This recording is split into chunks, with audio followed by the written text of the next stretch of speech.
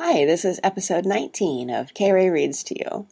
Today we have part 1 of chapter 5 of Absolute Zero by Helen Cresswell.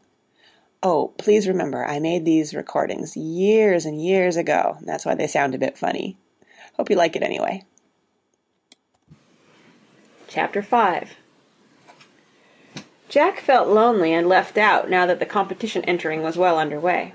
He did not believe that the rest of the family would win every single thing they entered, as they themselves did, but he did believe that they would win quite a lot of them. Everyone but himself was more or less a genius, and it stood to sense that only if they came up against other geniuses would they have any difficulty. The Bagthorpes spent a lot of time holed up in their rooms, even in the normal course of things, because of having so many strings to their bows. They practiced instruments and read French novels and held radio conversations with names like Carlotta from Madrid or Anonymous from Grimsby. They painted portraits and wrote poetry and made calculations and did judo. Now that they were in the grip of this new mania, however, it seemed to Jack as if the only time they ever came out of their rooms was to feed. Even at mealtimes the conversation was restrained and wary. Everybody was afraid of giving something away. They didn't even make jokes any more, in case somebody else had found a joke competition to go in for. Jack knew it was hopeless for him to compete with the other Bagthorpes. He had tried to write a slogan, because he didn't like to give up too easily. He had tried putting in the right order 8 reasons why he would like an electric lawnmower, which he would, actually, because he nearly always got the job of mowing. Then he had to supply a slogan. He thought of, "Don't let the grass grow under your feet. Buy a blank mower tomorrow." But he knew it was too long. He had heard Tess telling William that slogans had to be succinct. Jack went and looked this up in the dictionary, and realized at once that his slogan was nowhere near succinct. Another complication arose. It turned out that to enter a lot of these competitions you had to sign and say you were over 16 years of age, and in some cases 18. Occasionally, of course, you had to sign and say you were under these ages, but the prizes for this kind of competition were seldom very exciting. Even William, who was just 16, sometimes had to get his entries sent off by an adult. Nobody chose to have their entries sent in under Mr. Bagthorpe's name because nobody trusted him to hand over any prizes that might result.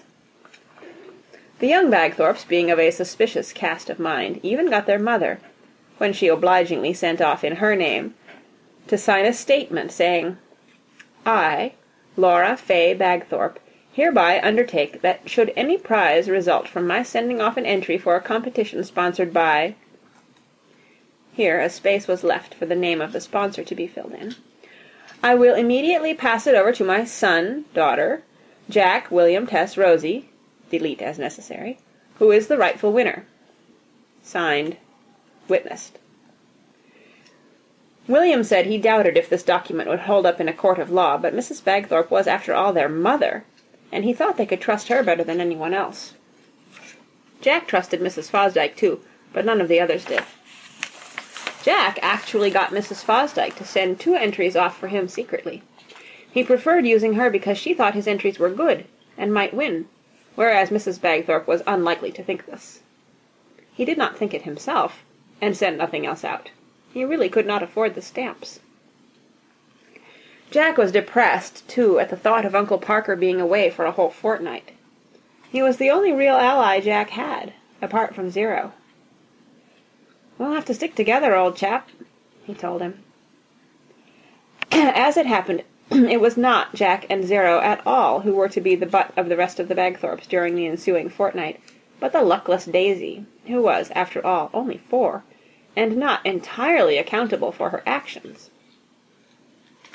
The first thing Daisy did after the departure of her parents in a flurry of gravel was not to burst into tears, as might have been expected. Mrs. Bagthorpe had indeed been fully prepared for this, and had bought a new toy for Daisy, to console her. Daisy waved till her parents were out of sight, and then, with the utmost self-possession, turned and went back into the house. Rosie herself, disappointed that Daisy had not cried, because she had looked forward to cuddling her, made to follow. Mrs. Bagthorpe stopped her. "I should leave her alone a little while, dear," she said wisely. "I expect she'll go and have a little cry by herself somewhere, and then feel a lot better." What Daisy was in fact doing was probably as therapeutic to her as a good cry. She was in the sitting-room, where Grandpa was dozing, writing her thoughts on the walls. She did a lot of this at home, the Bagthorpes knew, and was in fact encouraged to do it by Aunt Celia, who said she herself used to do it as a child and got slapped for it by Grandma. She, on the other hand, was liberally minded and believed in self-expression. The walls of the Parker residence were accordingly thick with Daisy's thoughts and slogans. Mrs. Bagthorpe had requested that she should discontinue this practice during her 2-week stay with the Bagthorpes. Aunt Celia had promised she would have a word with Daisy about this. "Though it is a pity," she had added. "The child needs an outlet." Aunt Celia might have told Daisy, or she might have forgotten, but in either case Daisy was at present finding the first of what were going to be many more outlets.